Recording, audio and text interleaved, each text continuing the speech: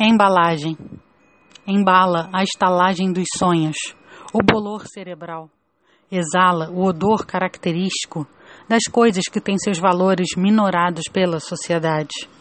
Alguns metros quadrados de tecido epitelial revestido por outros tantos de tecido superficial feito para se cobrir o que se quer mostrar. Se é absurdo que mulheres usem cordões de ferro para esticar o pescoço, porque é bonito um pescoço longo, por que não é absurdo ser bonito porque se veste 40? Exala o odor artificial dos produtos feitos comprados abaixo do seu valor, nessa função que não exige professor, a competição do corpo moldado.